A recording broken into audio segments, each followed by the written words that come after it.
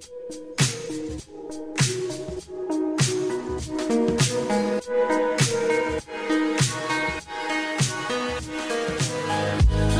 I'm Molly Presley, and welcome to this week's edition of Data Unchained, a podcast about making your data available as a global resource when and where you need it. This week, I'm super excited to be joined by an interesting leader in not just the technology community, but also in the visual effects and animation community. Hailing from over in London, we have Jeremy Smith, the CTO of Jellyfish Pictures. Jeremy, thank you so much for joining us. Hey, Molly, it's great to be here. Thanks for having me. It's kind of fun to get to talk to you live instead of over a Teams chat. So this is a nice opportunity to connect. Tell me just a little bit, and our audience, a little bit about yourself professionally, personally. Give us a little color to who Jeremy is. My name is Jeremy. I've been working in the media space for many, many years. I've moved to the UK probably about 15 years ago and just have worked for Jellyfish Pictures on a range of different projects. And about me personally, I've always been interested in technology and cameras, very, very from a young age. And so I'm in the unique position where I can kind of get to combine the two worlds. So I feel very privileged. I found it interesting. You and I have talked many times for many reasons, but whenever we talk and you talk about kind of the merging of HPC technologies and visual effects, that's a really interesting background. We think of visual effects as mostly being artists and creative types, and supercomputing as such hard science, but you have great experience in both. What a lot of people don't realize about this industry is that there is like a lot of massive amounts of compute that are required, and there is a lot of similarities between this industry and HPC. So when it comes to basically kind of like doing what we call a bunch of CGI rendering or simulation or any sort of like stuff like that, there is a huge amount of similarity between working on a solution to battle COVID or for figuring out vaccines or weather forecasting. So both different areas just require a huge amount of compute, especially in the media and entertainment space where the quality bar is getting higher and higher. The amount of resources keeps increasing. So there's definitely like a lot of crossover and a lot of similarities. Yeah, absolutely. I think it's kind of interesting that I've seen, the compute and rendering jobs of a VFX environment hit, not just thousands, but tens of thousands of cores when you really need to get work done. And like you say, it's kind of classic HPC type of work. A while ago, I think we bursted or peaked for about 90,000 cores, for the rendering for basically a feature animation that we did. And so that wasn't even Ultra HD at the time. So again, as the quality demands gets higher and higher, we are seeing like a lot more reason for HPC or high compute workloads in this industry. So tell us a little bit about Jellyfish Pictures. Yeah, Jellyfish Pictures has been around, since the early 2000s. And Jellyfish specializes in animation and visual effects. So we do everything from like looking and, creating the artistic storyboards all the way up to basically final frame delivering out of compositing. So we also do things like animation, compositing, things like character rigging, all the way through the entire workflow processing in creating content. And we've, over the years, we've had the privilege of working for quite a few different projects. Some of them small, some of them big. Some of the bigger ones are things like Star Wars, Rogue One, a lot of this, content you see on Disney Plus. And we've also, the feature animation I was talking about was for DreamWorks Animation, and a lot of live action stuff for Netflix. And we're actually just finishing up Stranger Things 4. So we've had the privilege of working on quite a few different projects over the years. That's pretty cool. Jellyfish Pictures may not be a household name, but certainly the content you're working on is, and it's kind of fun to get to see behind the scenes how they produce all of that content. Yeah, absolutely. And there's a lot of work that goes on behind the curtain to make these shows. But we're just happy to be a part of it. So your company has been growing really quickly over the last, 5-10 years, adding lots of artists, adding lots of capabilities to handle the demand from these feature films. Can you talk just a little bit about what that growth trajectory has looked like and maybe some of the challenges that you've bumped into in filling the growth demands? The growth demands is also being led by the demand for like content and in television. When I started in this industry quite a while ago, there were no streaming services. Everything was based on linear TV. And so that's hard to imagine nowadays, isn't it? It's hard to remember that world. It wasn't that long ago. But say, for example, I mean, if a show was on, like, say, Thursday night at 7 o'clock, and if you were 15 minutes late, basically there was no way. You can't just go back and watch that again, if you see what I mean. You have to record it or wait for it to air again. But now, there's been a lot of streaming services, coming on the market. So I think it was just this week or last week, Paramount Plus is actually officially launched in the UK. Netflix have kind of changed the game as to basically how and where people consume content. So, instead of basically having to like watch it on TV at a certain thing, you could watch it from any smart device, really. So I think the demand for high quality content is skyrocketed, and plus you still have your standard, let's call them distribution channels, like traditional broadcast for content on there. So there is a lot of new shows being commissioned and all the rest of it. It is really exciting. So I think we're also seeing, that on top of everything else. And with that, that's helping fuel the growth in this industry. What kind of challenges have you bumped into? Have they been mostly, technology? Is it finding humans to do the work? Where do you find that growing and when all this demand is surging has been the biggest challenge? I think there's been several challenges over the years. One was related to technology and just making sure that as we scale that we can basically kind of go and scale out with it. The other is basically just making sure that we have access to the right talent of people, regardless of where they're based, and just making sure that people have a good work quality of lifestyle. And I think so those are the two biggest challenges. But we recently see like technology becoming an enabler rather than a barrier. So that's actually really, really exciting to see. And the way that things were done, like say 10, 15, or even 5 years ago, is completely transformed. And a lot of that is basically from a technology perspective based on cloud-based technology. So as I was saying earlier, like cloud distribution, like the Netflix, the Paramount, the Amazon Primes, and sort of stuff like that. It's really kind of changed the way people consume content, but we're now seeing a change on how cloud-based technologies are actually fundamentally changing the way that content is created as well. So I think that's really, really exciting. So you use cloud, of course, for providing the content to all of us. But can you talk a little bit more about the types of technologies you use, whether it's from, I know you use some cloud rendering, but maybe talk a little bit about the cloud technologies that you've taken advantage of? 8 or 9 years ago, we kind of wanted to really take a look at cloud-based solutions that would kind of help us from a staffing perspective, or just helping us make sure that we're not making the right decisions from a like say leasing buildings and offices perspective. So quite a while ago, we started partnering with the company called a well-known company now called Teradici. So for everyone watching this podcast, I'm sure that is a household name now, especially after the pandemic. And Teradici, or PC over IP, is essentially a pixel streaming service that allows you to stream the contents of a high-performance workstation to almost anywhere. The real bottleneck is actually really down to things like just network provisioning. So we started using that about several years ago, 9 years ago is what I was saying. And one of the main reasons for that is because basically based in central London, it's actually very, very hard to actually find a physical premises at the time where you could actually house all of your team under one house. And so we, took a look. We basically set up another physical office for, the let's call them the overspill staff that we needed because our main office wasn't big enough. But yet, we didn't want to provision more servers, more switches, and more backups, more UPSs, and all that sort of stuff. And so we really kind of put our heads together because we want to work, smarter and not harder. And Teradici was a very, very key part of that.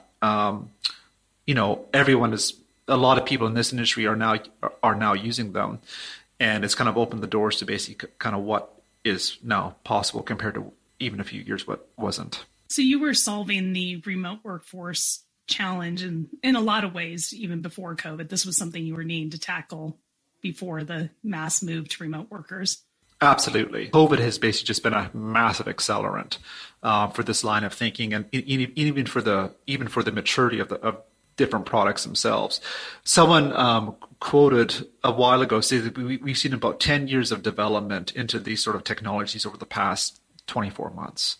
So there's been a massive investment in uptake into these technologies. So yes. So you were in the M&E industry. They call it virtual studios. Kind of the idea of being able to work remotely from your studio environment, whether that's in London, Hollywood, wherever it might be. What gaps did you see in that first deployment of virtual studios that still made things difficult or cumbersome to really accomplish that vision of really enabling remote workers and remote cloud services? We turned back the clock several years. The connectivity was an issue because bandwidth base wasn't as widely available as what it is now. Even in some other areas, it's still not as accessible as what I would like to see it. However, everybody doesn't have 5G. No, that's right. That's right. But basically, it has improved, and more importantly, the cost is actually falling through the floor for that sort of connectivity. The other one is that, commodity hardware wasn't quite fast enough to kind of keep up with certain tasks. So say, for example, in some scenarios, you had to have custom silicon from the manufacturers, and that basically had a limitation of where you could deploy it, where you could rack it, where you could stack it, and all that sort of stuff. But, fast forward the clock to today, if you take a look at the average processors from Intel, AMD, and all the GPUs from AMD and NVIDIA as well, we're now seeing that the standard processors and standard graphics cards are actually outstripping their bespoke hardware counterparts. And so really it's kind of, the whole thing has kind of moved over to a software stack rather than having to deal with kind of bespoke hardware. And that does really open up a lot of interesting opportunities from like a deployment and maintenance perspective and everything else. So, I mean, before the pandemic, we saw some of this, but it's really, really taken off over the past 2 years. And so the quality bar, the efficiencies that we see, it's really, really incredible. When you think about some of the challenges going on that are kind of front of mind today with supply chain issues, does that affect Jellyfish much at all? Absolutely. I mean, that's affecting us today. So say, for example, if we want to order X amount of servers or storage or whatever, the lead times are through the roof. And so we've had to use like a lot more public cloud-based resources simply because, you can't get stuff. Like even getting a laptop for some manufacturers is crazy. We have also had orders canceled on us. So the ability to operate in a hybrid mode has been tremendously beneficial because you can help mitigate, the supply chain issues or the not certain kit being available or that sort of stuff. So obviously we have our own data center, but we completely augment that with the public cloud. So, I mean, Jellyfish use a lot of Azure. We use both on a regular basis. When you talk about using the cloud and where you have data centers and where you don't, I'm not asking you to call it specifically where you're set up, but are you working outside of London? Are you multinational? When we worked on a project several years ago, I think we hired people from over 20 different countries. So this was in the UK. There's the whole COVID thing. So there's a lot of Europeans who worked in the UK and they wanted to go home to be with their families, and which is totally understandable. The other implication that we had was Brexit. So again, that threw kind of another spanner in the works, as they say, to try and get around that. So so we are international. And I imagine that cloud technologies helps you fulfill that you can potentially find a POP or a cloud region locally if you need to, or supplement with data center. It gives you some flexibility. Absolutely. Yes. Yeah, definitely. You've recently been deploying Hammerspace to kind of supplement the strategies and this trajectory you're on. What problem did Hammerspace solve that the other technologies we've already talked about didn't quite fill the gap on? First and foremost, we found like the engineering team at Hammerspace to be top notch. They really, really kind of engaged with us. They kind of like understood the exact problem that we were having, and they really, really did roll up their sleeves and really get stuck in. The data that Jellyfish use and many other people in this industry, it would be classified as unstructured data, and it's very, very hard for us to kind of keep the key dependencies between all of that unstructured data. There are several what are called ASM systems or asset management systems out there, but some are more rigid than others. And Hammerspace, it helps basically kind of abstract that. So say, for example, the fact that it is a global file system more easily lets us kind of like pre-hydrate or move data from point A to point B. And then obviously users or other tasks in those other areas could also benefit from that. The other challenge that we had is not just users, but as I'm sure you've seen on the news, the cost of electricity and gas, in the UK is actually skyrocketing. And so as I said before, this is an industry that requires massive amounts of compute. And that takes a lot of electricity. That takes a lot of power. And so when taking a look at things like running costs, we also kind of want a way of working smarter and not harder.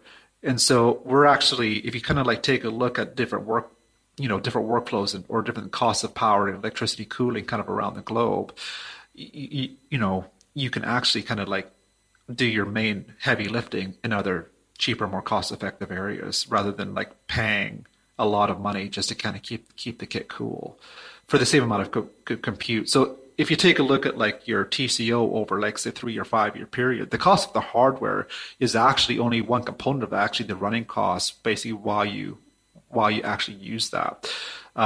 Things like power and cooling, I think people are going to pay a lot more attention to that as the years go on. How does Hammerspace help you with that part of the problem, the moving content to different rendering farms? Hammerspace kind of helps by orchestrating the data from getting the data from A to B. Historically in this industry, if you had like a solution that was not software defined, you would literally have to, use a transfer mechanism to basically feed over that data from point A to point B, and then maybe even a human or some other, intelligent way of actually kind of like repathing all that data and kind of orchestrating that. With Hammerspace, that literally does go away. And so the ability to help basically move the same data structures from point A to point B does make things a lot easier for us. And also the fact that Hammerspace, obviously you can deploy it on a VM, you can deploy it in the cloud, you can deploy it in a data center, you can deploy it on-prem. So it doesn't really matter. It gives you like a lot of flexibility, a lot of granularity. If you look at some of the other, the more traditional storage appliances that have been very, very dominant in this industry and many other industries, you don't have that level of flexibility. Which limits to where you can deploy, which limits to basically what you can do. By having the data, accessible in those different areas does make things very interesting. So we kind of covered data moving around to many places, whether it's remote artists or different cloud regions for compute, whatever it might be. How do you handle security? Is that a top of mind concern for you? Believe me, there's a lot of audits in this industry just to kind of make sure that the IP is actually protected. What we've seen certainly over the past 2 years is a lot more audits kind of catering towards cloud-based workflows and cloud-based deployments.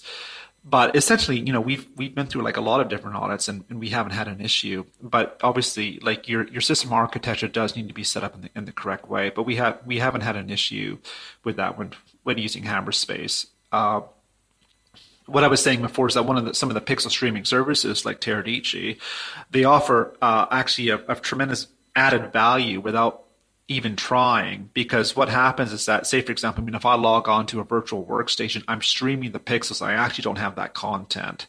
So say for example, if you're taking a look at it like at an endpoint device, and if you secure that endpoint device properly, they can't actually have access to that physical file, which is very, very impressive. I think that's part of what some people have a hard time getting their heads around. Of you're working with very large content, large files, large sets of data, and you aren't moving that data to every artist that's in their remote locations. But like you say, they're just working with the pixels and the data sits somewhere else. Can you maybe go a little more deeply into that? Because I think that's something that, people think about David gravity or the laws of kind of the physics of data, and they think about how on earth could you move this much content around? When it comes to the endpoint device, we're simply streaming pixels. That's exactly what we're That's exactly what we're doing.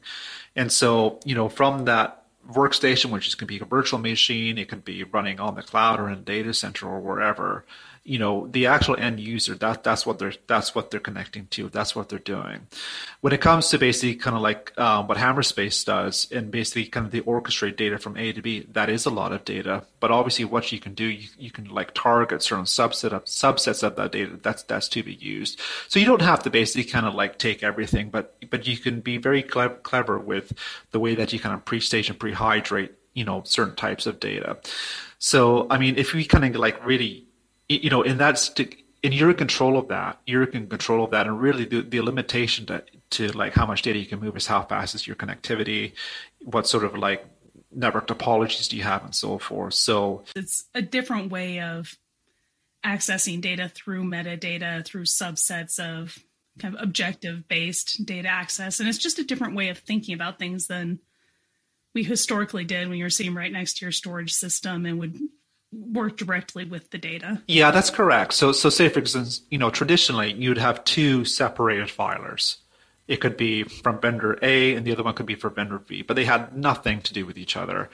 And you would simply copy or move or transfer data from point A to point B. But that would be as intelligent as it kind of gets. Now we're seeing that, hey, the filer is actually one filer. And then it's no matter if it's sitting in the cloud or vendor exactly or whatever it is. Exactly. It makes perfect sense. That's right. And so at that point, because it's that data is under, let's call it under data management, then basically have policies and drive it and get it to do A, B, or C, depending on exactly on what your needs are. I think as we start to tie up this episode, a few things I want to ask you. You have deployed a lot of interesting forward-looking technologies fairly early. Where do you do research? Where, if you're talking to, peers of yours who are thinking, where do I, maybe find technologies? Where would you point them to? Probably looking at the requirements and just keeping abreast of changes in the technology space in general. So, say for example, I mean, if you take a look, everyone uses this example, but I'll use it as well. Everyone takes a look at things like 5G. And seems like where this is the benefits that 5G brings, and these are the best use cases to where it could be used. And then I suppose I start thinking and maybe speaking to a few other people. Hey, how can we basically how can we use 5G to better this industry or to better our workflow? So that sort of thing. Like, I'll give you an example. If you're basically shooting for a Hollywood movie on set, you instead of basically kind of like shipping hard drives, uploading plates or rushes from that day, you could theoretically upload them over a 5G SIM. That means that it kind of gets to our digital artists faster, and they can start taking a look at the plates, sooner than later, which helps speed up the creative process. And so I suppose it's just keeping abreast of different technology spaces, working with like different cloud CSPs and vendors, and vendors like Hammerspace, just to see what the implied changes would be. Do you find that the cloud vendors help introduce you to the correct technologies to consider? Are they kind of part of your brainstorming crew? Yeah. So say for example, I mean, we normally touch base with them to see what products they have coming to the table, what changes we are. But one of the things that's really, really powerful is the collaboration that we work with them. We find that a lot of the hardware and software vendors, they're very keen to work with us, or very keen to work with them. And so that's something that I think is very, very good. So it's not just basically what's down the roadmap, but obviously, we can say, hey, it'd be great if your product did X, Y, or Z. And then we show them why. And then more often than not, it ends up on a product roadmap. Right. It's definitely not just a one way, here's what you can buy, take it or leave it kind of conversation. Exactly. And then we would kind of go through and measure up and say, hey, 1 + 1 actually equals 3 in this scenario. And I think that's where things can get exciting. Where do you see the industry going next? Is there any kind of clear next steps, or are we already trying to sort out the what's next with the remote workforce and distributed environments that we're dealing with today? I think the implications could be quite large, and I think this industry and many other industries are just trying to see what and I say in air quotes, like what the new world kind of like looks like kind of going forward. So I think COVID has been a massive accelerant, and I think I really do think kind of like the face of how content is going to be made will certainly look different from the past 5 or 10 years. I think we're going to probably see more distributed like compute rather than everything like living in the basement. You'll probably see more adoption of cloud-based technologies, public cloud or private cloud or whatever that may look like kind of going forward. Then after that, we'll see what happens. But that's probably where like a lot of people are today, really. Jeremy, thank you so much for joining the show today. I know you have a busy schedule. You're dealing with perhaps a transportation issue with train strikes in London going on today. So thank you for taking some time out of your day and joining us. No, it's my pleasure. It's been great. Thanks for having me.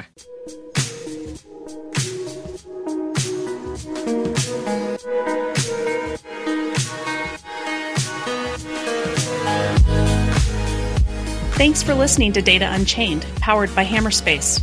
To learn more, visit hammerspace.com. If you have a guest you would like to hear on the show, email me at molly@hammerspace.com.